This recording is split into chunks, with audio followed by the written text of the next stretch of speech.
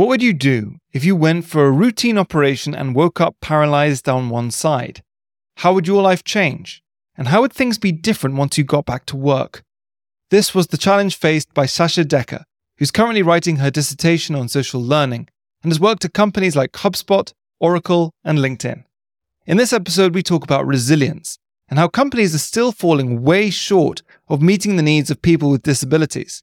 We also talk about authenticity and how sometimes it's hard being Dutch at an American company. Let's take it away. Welcome to the Leadership for Unicorns podcast. I'm your host, Rob D. Willis, and I work with tech companies all over the world to teach them communication skills and public speaking. Join me as I talk to tech leaders who have seen it all. You'll hear their stories and learn from their experience. So buckle up and let's uncover those gems they won't teach you in an MBA.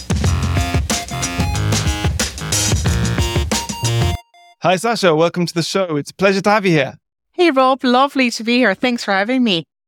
Maybe for listeners who aren't yet familiar with you yet, could you tell us a little bit about yourself and what you're working on at the moment? Oh, gosh. Where to start? So I always start with the fact that I'm originally Dutch.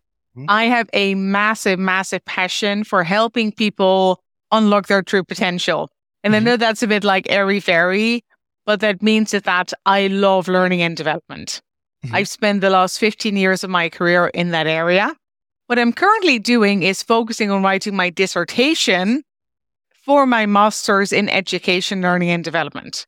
And the topic, if I can expand just a tiny bit, is something I'm really passionate about. It's about how social learning in a hybrid corporate environment impacts people managers. So what that means is that back in the day when we were all still in office, it was really easy to tap someone on the shoulder and go, hey, how do you do that? You know, we would have the famous water cooler conversations, validate some thoughts, have a quick pre-meeting check-in. How do you do that? Do you know the stakeholders? How does that work now that the vast majority of companies are having a remote hybrid environment? Now, how do we learn from each other? How does that work? What does best practice look like? How do we know what good looks like? And so I'm researching that for people managers. What does their sense of belonging look like in this hybrid environment? But that's me, Dutch, passion for learning and development and helping people be the best they can be. Yeah, I mean, that sounds like a really fascinating dissertation, and also working and learning myself and coming across exactly the same challenges. I'm always very keen in any kind of learning initiative to not just make it about me and what I think. It's very much about what the other people in your community think. Because sometimes the best person to learn from is not some random trainer. It is your colleague. It is your manager. So I'm really fascinated to see what comes out of that. How long have you got for that dissertation? Great question. Thanks for asking. So I'm submitting and I've got my schedule here on my window. There's no more leisurely looking outside for me at blue skies. It's right there. So I'm submitting on the 17th of June, and then grading will be done in September. So that's when I'll be ready to throw it out there. So far, I've got 168 responses from managers, and the data is looking amazing because exactly what you're saying, we learn so much more from, say, when we're at a conference, and that's what the data is showing so far. People appreciate learning from others more than they do learning from trainers in the room. Yeah. They both have their place. I'm not going to... Totally. Listen, it's how I make my money. So yeah, for sure. It's steady. But yeah, I totally... There needs to be both of this.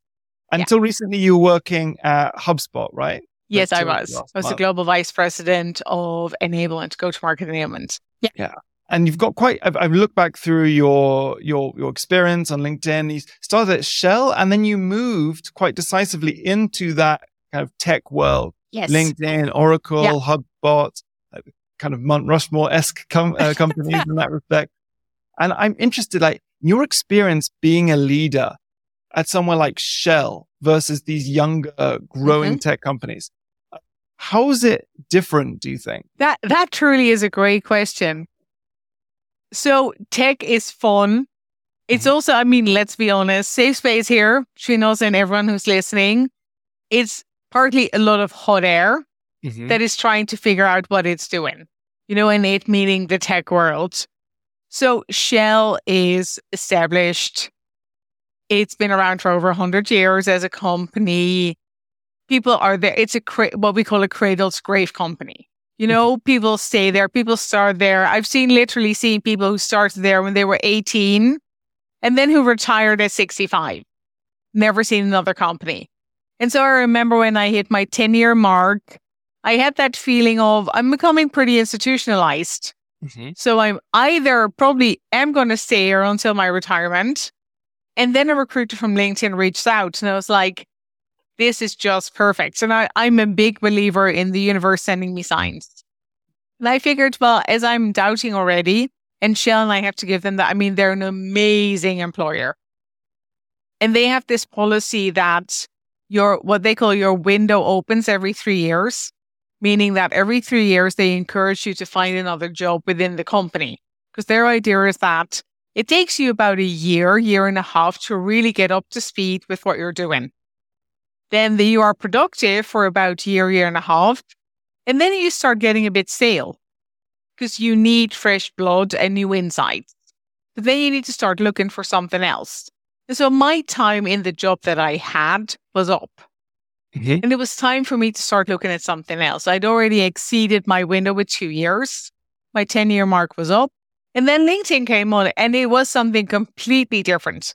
Because at the time when I joined LinkedIn, I was employee number 89 in the Dublin office. Okay. So there was so much in startup hyper growth mode. And I loved that, like going from old, established, everything had a procedure in Shell. Everything was done and figured out. To a company where nothing was figured out and we were just really finding it. We were, as Reid Hoffman always said, jumping off a cliff and designing the parachute on the way down. And I love ambiguity. I thrive in that kind of environment. And it completely worked for me. Yeah. And then going to Oracle, which is like more of an amalgamation between the two. Like a tech company that's been around for a longer period of time, but that is still tech. And then having the opportunity to build something new there. So I think tech is loads of fun. I also think that it keeps reinventing itself. And there are upsides and downsides. For a lot of tech companies, they're being led by someone for whom this is their first big job. So I've been in tech for 10 years now. I have to say, I think for my last 10 years, because hey, I'm at that age, I hit a big one last week. I think for the last 10 years of my career, I'm probably looking to get into another industry yet again. Something like pharma, medical devices, fast-moving consumer goods. Like where I can take all of that tech experience, but have something that is more down to earth again. Yeah, it is very fast moving. And what you said to me about like 3 years, then you move to a different part of the company. Same model the British Civil Service use as well, 3-year contracts that you do. And sometimes you can renew, but generally you move to somewhere else. Reid Hoffman, actually, in his book, Blitzscaling, he talks about terms of service or tours of service, I believe. And that's 3 years in the company, then go somewhere else. So everything's a lot faster. Before we get into what may be harder, what do you think is the best thing about working in those tech companies? That the best thing is innovation. I genuinely believe that. Like, again, if you look at an older, more established company, it's slow and they have such a, we've always done it like this. We've always done it like this. It's always worked. We're always going to keep doing it like this. And of course, the old saying of if you always do what you always did, you'll always get what you always got is incredibly true. Whereas tech wants to reinvent itself. Like if you look at Dharmesh Shah, one of the founders of HubSpot, whom I massively, massively admire, he is so on the ball. He is so incredibly innovative. Like there is no if you always do what you always did, because he doesn't want that. He wants to innovate all the time. And that is at the core of a tech company. You bring up an idea and there's someone willing to try it out. And I love that. That is all about tech. It's all of the things I truly loved in LinkedIn as well. Yeah. I'm totally with you. I love the innovation, and I also love to enable that, the breadth of different people that you bring in. Because if you only get cookie cutter people who are the same as the other person, you're only ever going to get iterative improvements. But those big innovations, those big breakthroughs require diversity. And that's, for me, what makes it such a cool thing to be a part of nowadays, and it's part of my work. But in your experience, like your 10 years in tech, could you tell us maybe about a time where you were really tested as a leader? Yeah, there were a couple of times. I think so. When I moved from Shell to LinkedIn, I also moved countries, which I loved, and it was one of the reasons why I joined LinkedIn. So I moved from the Netherlands, as I mentioned. I'm originally Dutch. I moved from the Netherlands to Ireland, and I've been in Ireland ever since for the past 11 years. Worked for a number of companies. And at one point, and of course, like in Shell, I'd been working internationally already for 10 years because Shell is a massively international company. And I'd had international roles. I'd been leading international teams.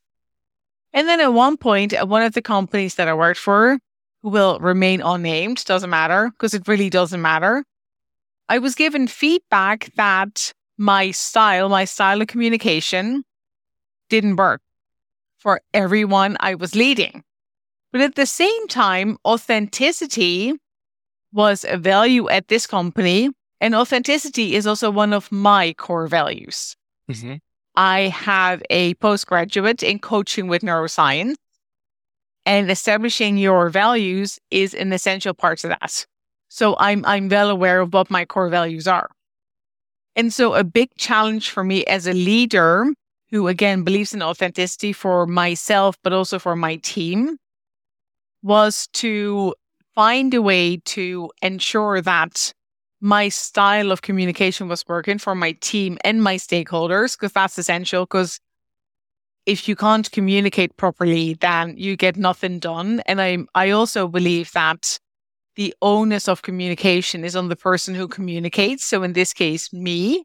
Mm-hmm. And at the same time, remaining authentic. I didn't want to fit into some kind of cookie cutter model. I didn't want to change myself. But I did at the same time want to make sure that my message got across and that it worked.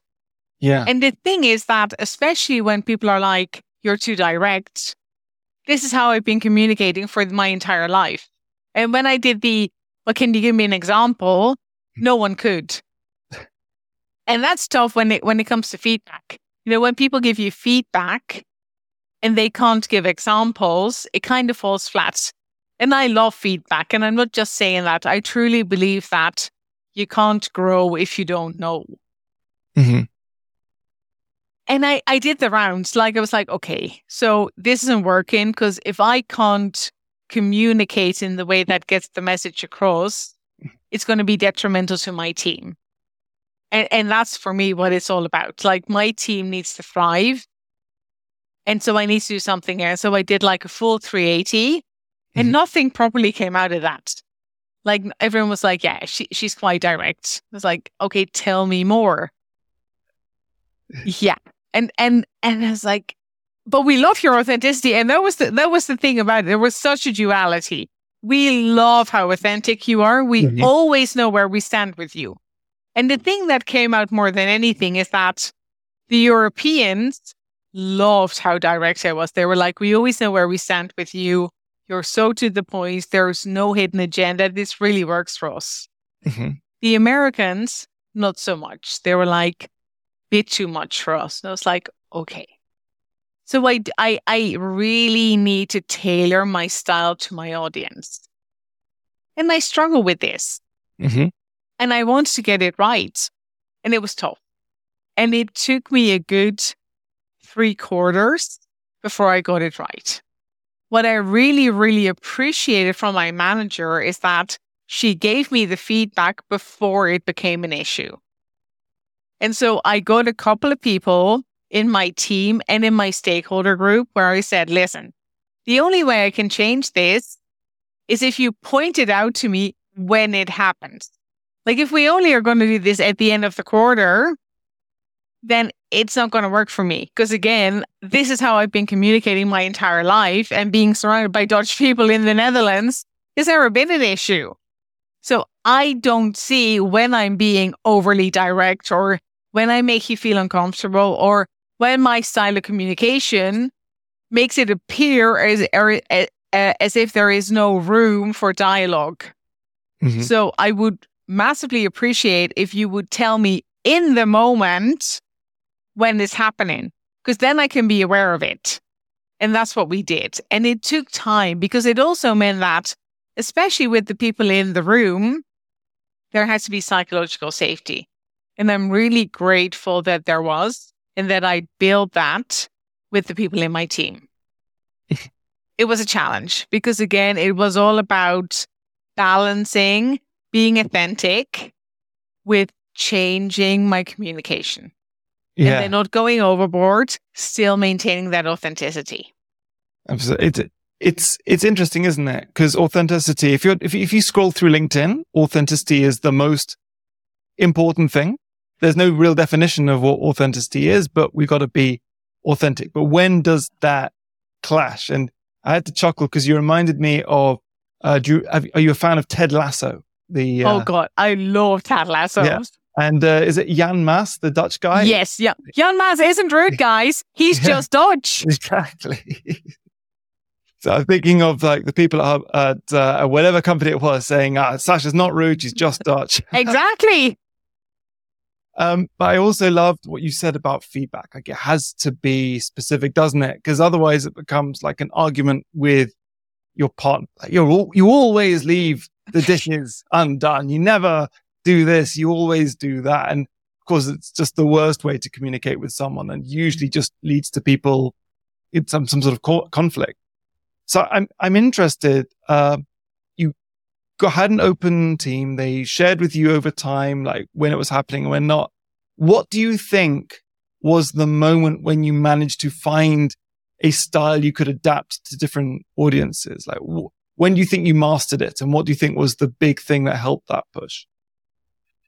I had a fantastic stakeholder in the US whom I trusted. Whom I knew had my back, and whom I knew would give me honest, to the point feedback. And we were in a number of meetings, and we debriefed every meeting. And he took copious notes. And he would be like, this is what you said. This is how mid-May people feel. And that really helped me. Brilliant. And for a while, I would even send, some of my emails to him, and I would be like, what do you think? And he'd be like, it would literally be, it was so weird. It would be like small words. He'd be like, if you would just say it like this. And Rob, I'm not going to lie, there were times we're like, seriously? And I'd be like, okay, Sacha, if this was going to work, do it. Yeah. And that was it. It was also about, fair is fair. Get over myself, do it might feel way too much for me, because I would be like, fair is fair. My genuine communication style would be, well, this isn't going to work. To say that, well, this just isn't going to work, people. Whereas the sentence would be, I'm thinking, if we look at this, we should consider this might not work. Like, so many words. It's so untouched. Yeah. But if that's what it takes, then that's what it takes. So it was about really sitting down, taking more time, and realizing that's just how it works. Yeah. I work for an American company. This is what they need. This is how it works. But building that trusted relationship, really investing in it. And then finding that the feedback I got, like the interaction with the people, was getting better. And people were noticing it. And I think that's what we all want. We want to get that positive feedback. People were seeing how much I was investing in it. And they were giving me the feedback. Like, hey, Sacha, we're seeing what you're doing. And we're so appreciating it. Thank you. That's great. Because there's two types of feedback, aren't there? There's the feedback to maintain and to change behavior. And I think you were getting both in a really good way. there are the people encouraging you, saying, yeah, this is great. Like keep at it. And then there's that stakeholder who would sit down with you and give you specific observation and impact feedback. I think Robert Greene's Mastery talks about what they call Top Gun type development, where if you go into Top Gun, if you want to be Tom Cruise flying those planes, after every 30-minute flight, they'll have 4 hours of discussion about everything that was done in procedure. So having that time to really focus and reflect and look at what happened, what was the impact of that, sounds like it was really important in your growth in this area, yeah? Yeah, no, it absolutely was. Now, granted, there were also people again in Europe who were saying it's too much. So it came down to tailor to the audience. And if there was a mixed audience, I had to decide, who am I going to go with? And I was also honest to my team where I said, listen, I have to do this. Like I became very, very vulnerable where I said to my team, you're going to see emails. This is what's happening. This is the feedback I got. This is why I'm doing it. And it may look as though I'm losing my authenticity. These are the reasons behind it. And it was a great lesson for them in leadership as well, because they were like, this doesn't look like you anymore. Is this really you? And so to help them understand what leadership looks like and that sometimes you adapt and that you can adapt without losing your authenticity was a good lesson for them. Absolutely. It's an amazing process, isn't it? There's the see the issue, inform people what's going to happen, gain continuous feedback over time, and through that you obtain some kind of transformation to a point where you're able to interact with people this way. Great blueprint, I think, for anyone who wants to change a behavior, I think. And in our correspondence before this recording today, you mentioned that there was another challenge that you came across, which is maybe more specific. Could you tell us a little bit about that? Yeah. So very quick, go back in time. 8 years ago, I had what was supposed to be a very straightforward surgery, and that had me wake up fully paralyzed down my left side. 3 weeks later, doctors came to tell me that it was highly unlikely I was ever going to walk, work, or live independently again. And they handed me a list of nursing homes with the immortal words that I would still have some quality of life in there. I decided that wasn't going to be the case. And I told them right then and there, I wasn't just going to walk again. I was going to walk on the Great Wall of China. And I did to the day 2 years after, but eventually turned out to be a massive bleed in my brain during the surgery. I walked on the Great Wall of China. A year after the surgery, I went back to work. I'm still paralyzed. My arm doesn't function at all. I walk with a stick. And so I'm very clearly, visibly, physically disabled. Companies don't cater to that. And it's been a journey. It's been a journey for the past 7 years since I went back to work. And people say things like, I've been called the quota filler. I've been called the pity hire. I have had people tell me that for one of the companies I worked for, it was just a company where anyone at director level and above had their own office. And I remember at one point I was in the bathroom of all places, and someone came up to me and they were like, isn't it so kind that people like you get their own office? And I was like, people like me? She was like, yeah, pointing at me going, like you, with the, and I'm like, maybe look me up in the directory. Look at my title.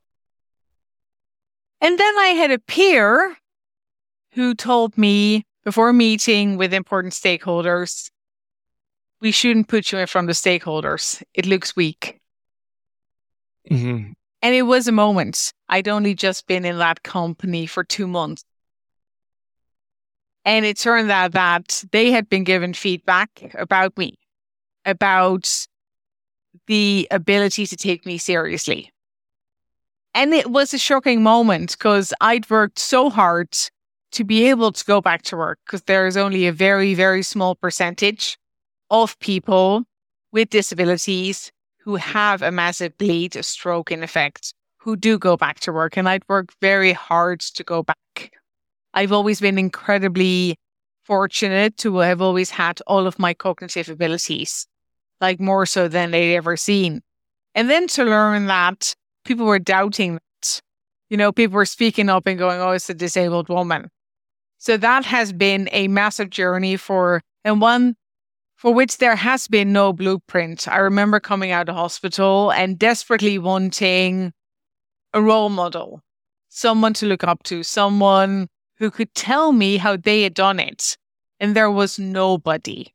To this day, in all of the Fortune 500 companies together, there are only, and this is data from 2 years ago, there are only 92 people at VP level and above with a visible disability. There is nobody, 0% at C level in the Fortune 500 with a visible disability. Whenever we talk about disabilities, we come to Elon Musk. And I just ask, is that like really the person we want to be the role model when it comes to disabilities? Or we go to Richard Branson. And I mean, don't get me wrong. I think Richard Branson is a wonderful guy. And I think it's great, that dyslexia is out there. I would love, love, love to see someone with a visible disability.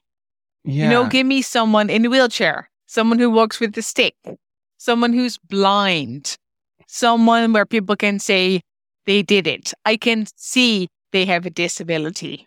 Yeah, and there's funny, no isn't one. it? Because like cognitive diversity seems to have come to the forefront much faster than any other kind of disability in the discourse, of course. But in that moment, I mean, just taking you back in time, I imagine it was quite shocking when people come and say stuff to you, which is just plain discrimination. In that moment, people who previously might have thought that reasonable people, it's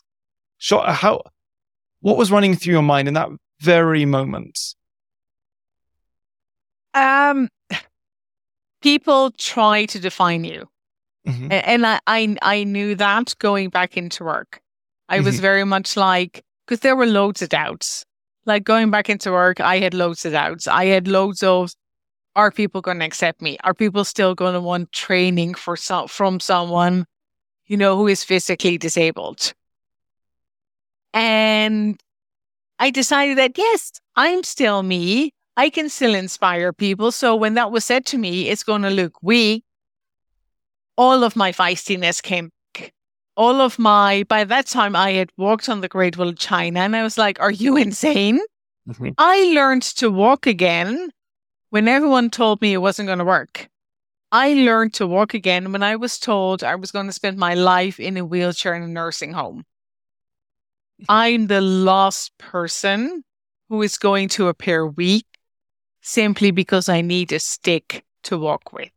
There is nothing weak about me. You do not define me. Yeah. I mean, it comes back to what we said about authenticity. I mean, you are who you are with all aspects of who you are. Yeah. And to label someone as being weaker for that is just plain incorrect. We've seen this. It's been proven by you in many different situations. But going forward from that moment, you got this great determination. Was there a desire, do you think, to change the discourse about how people perceived you and others like you? Or how did you approach that moving forward to make sure people wouldn't have these ridiculous and archaic ideas? Ever since that, and I said, I'm always trying to be a disability advocate. I have that desire to be that person with a physical disability at a C-level role and to just always show that I can do this. I would never want to be in that role because I have a disability. I want to be in that role because I'm darn good at what I do and I happen to have a disability. And that's just always my thing. I'm good at what I do. I just happen to have a disability. And that's what I want people to see. Yeah, absolutely. People have disabilities, and disability is just another form of diversity. And exactly to what you were just saying, like when it comes to disabilities, mental health and autism and cognitive disabilities, that is all come to the forefront. But we're so scared of physical disabilities. And the main reason for that, I think, and in talking to loads of friends of mine, is that people are scared that it might happen to them. What if it happens? What if one day I end up in a wheelchair? So that's one thing. The other is people tend to think that when it comes to physical disabilities, companies, that is that that's going to cost them money. And it doesn't. And even if it does, it's only such a little amount. Like the average amount from research, it's shown that is only around 650 euros. And that is if adjustments are needed, which is only in half the cases when they hire people. Hiring people with disabilities is the smart thing to do because people with disabilities are more resilient. They're more creative. Like I have to find solutions for things every single day. I can tie my laces with one hand. If I drop things, I have to find ways to pick them up. I have to find a million ways to do things that you don't even think about on a daily basis. So it's all about raising awareness around disabilities, how they work, how they impact people, and how they don't impact people, and how it makes sense for companies. Yeah. I guess it's what you said. People fear it. They don't see it that much. And it's unfamiliar. Yeah. So to change the culture, it's exactly what you're talking about, is being successful, a person who happens to have a disability and showing yourself as you are, being your authentic self on a daily basis. And with more people doing that, hopefully we'll get to a stage soon where this can be more accepted and you don't have to deal with the people saying those kinds of things. But do you think there's anything companies could do like right now to try and push this cause forward? So I personally don't believe in quotas for hiring. I believe in quotas for interviewing. Okay. So as a leader, when I interview, I want to be able to interview a certain amount of BIPOC people, a certain amount of women, a certain amount of people with disabilities. So I ask my recruiters to find these people. Because if we get quotas for hiring, we may not hire the best candidate. If we have quotas for interviewing, we ensure that we see all the right people and we can hire the right candidate. Inequality of interviews, it seems to be it seems obvious now that you've told it to me, to be honest. But I'm interested, like, just because there's couple of other things I want to ask, but just staying on this topic just for one more question. Do you think you have clearly not let this hold you back at all? Not only have you been able to grow in all the companies you worked in, you're now doing this research, you've traveled to 54 countries on every continent. I think there is something special about you that's helped you go on so much. Do you think there's any other tools, or someone who's faced with a similar situation? They come back into work, they're dismissed for whatever reason, maybe a disability, might be for something else, an approach or a mindset or things that they can do or things they can look for to help them not be held back by that? Okay, so here's what I always say, and this is not necessarily a popular opinion, but I say it in all the talks that I do, and I'll say it right now. Resilience is a choice. Because you see, Rob, I'm not special. I genuinely am not. Resilience is a choice. Resilience isn't something you're born with. I choose resilience. Like there is this beautiful, beautiful quote by Josh Shipp. And he goes, you either get bitter or you get better. You either let what happened to you drag you down, or you take it and you let it build you up. Mm-hmm. You get bitter or you get better. And when something bad happens to you, whether it's a horrible breakup or someone you love dearly passes away, or you get paralyzed, getting bitter is the easiest thing to do. I mean, that's what your brain navigates to. You just want to stay in bed. You want to, get under the duvet, and you just want to ask the world, why me? Why is this happening to me? It's unfair. I did not deserve this. That is what you naturally want to do. And it'll get you nowhere. There is no answer to that. There is no answer to why me. Better is the harder choice to make. Because better means that you push yourself beyond that. Better means that you do get out of bed. Better means that you choose hope, that you keep going every single day beyond what you thought was possible. That is better. And it's a tough choice, but it is a choice.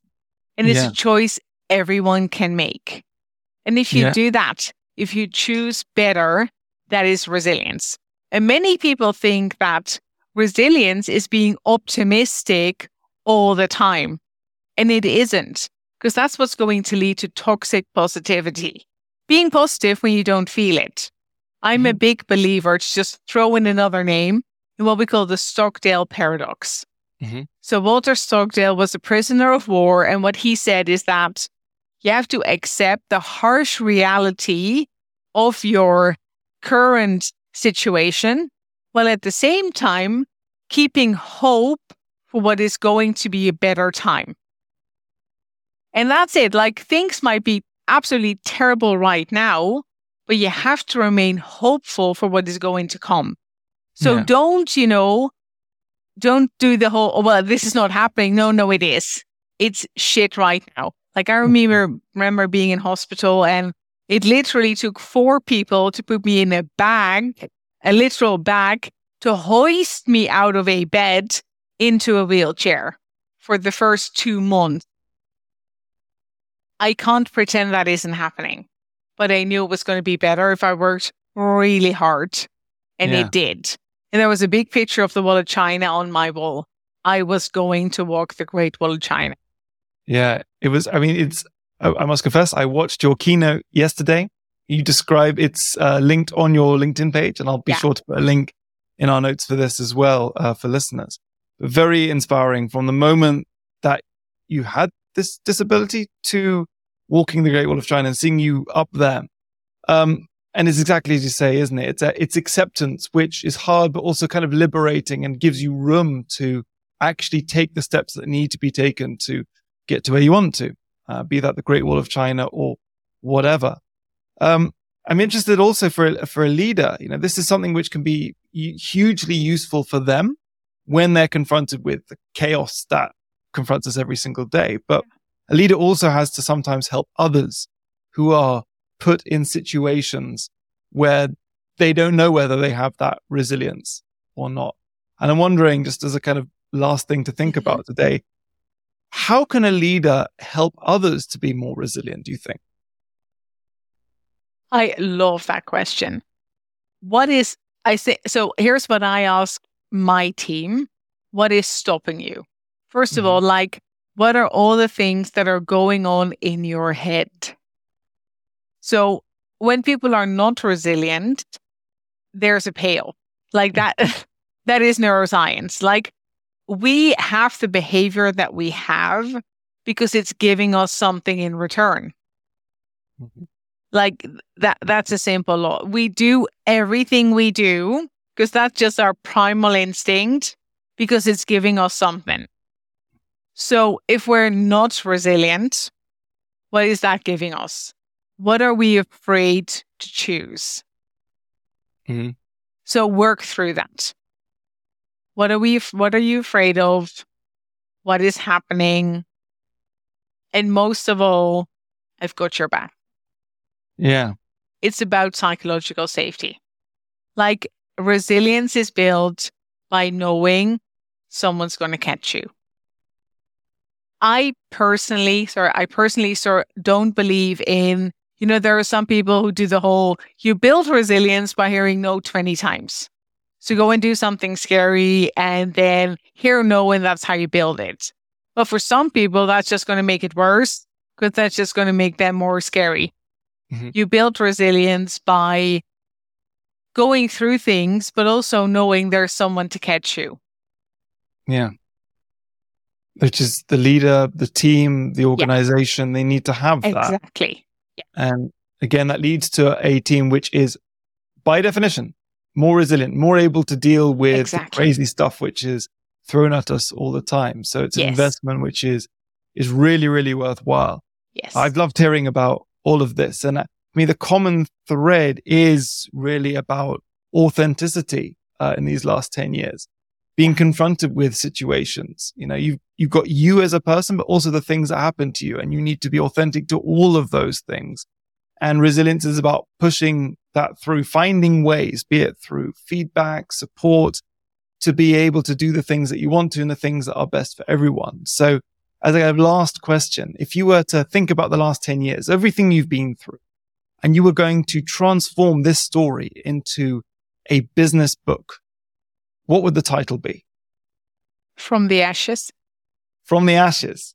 Yes. Can you tell us a bit about that title? I have a phoenix tattooed on my back. Oh yeah? Okay. I rose from the ashes. And are stronger and shine more magnificently than ever. Brilliant. Yes. Love that. Yes. For people, I can wholeheartedly recommend following you on LinkedIn for the content you're posting all the time there. But is there anywhere else that people can find your work and look you up?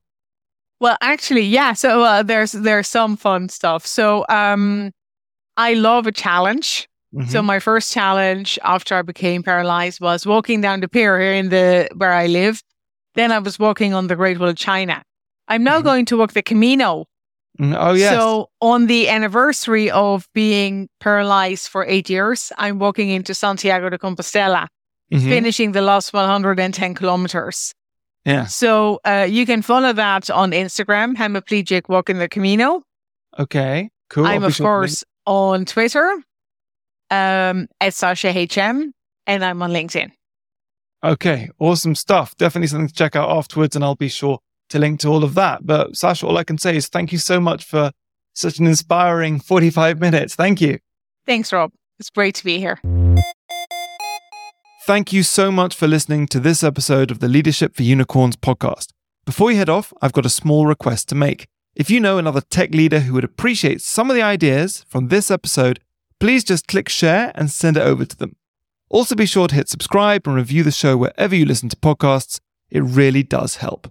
Until next time, I've been your host, Rob D. Willis. Thank you and goodbye.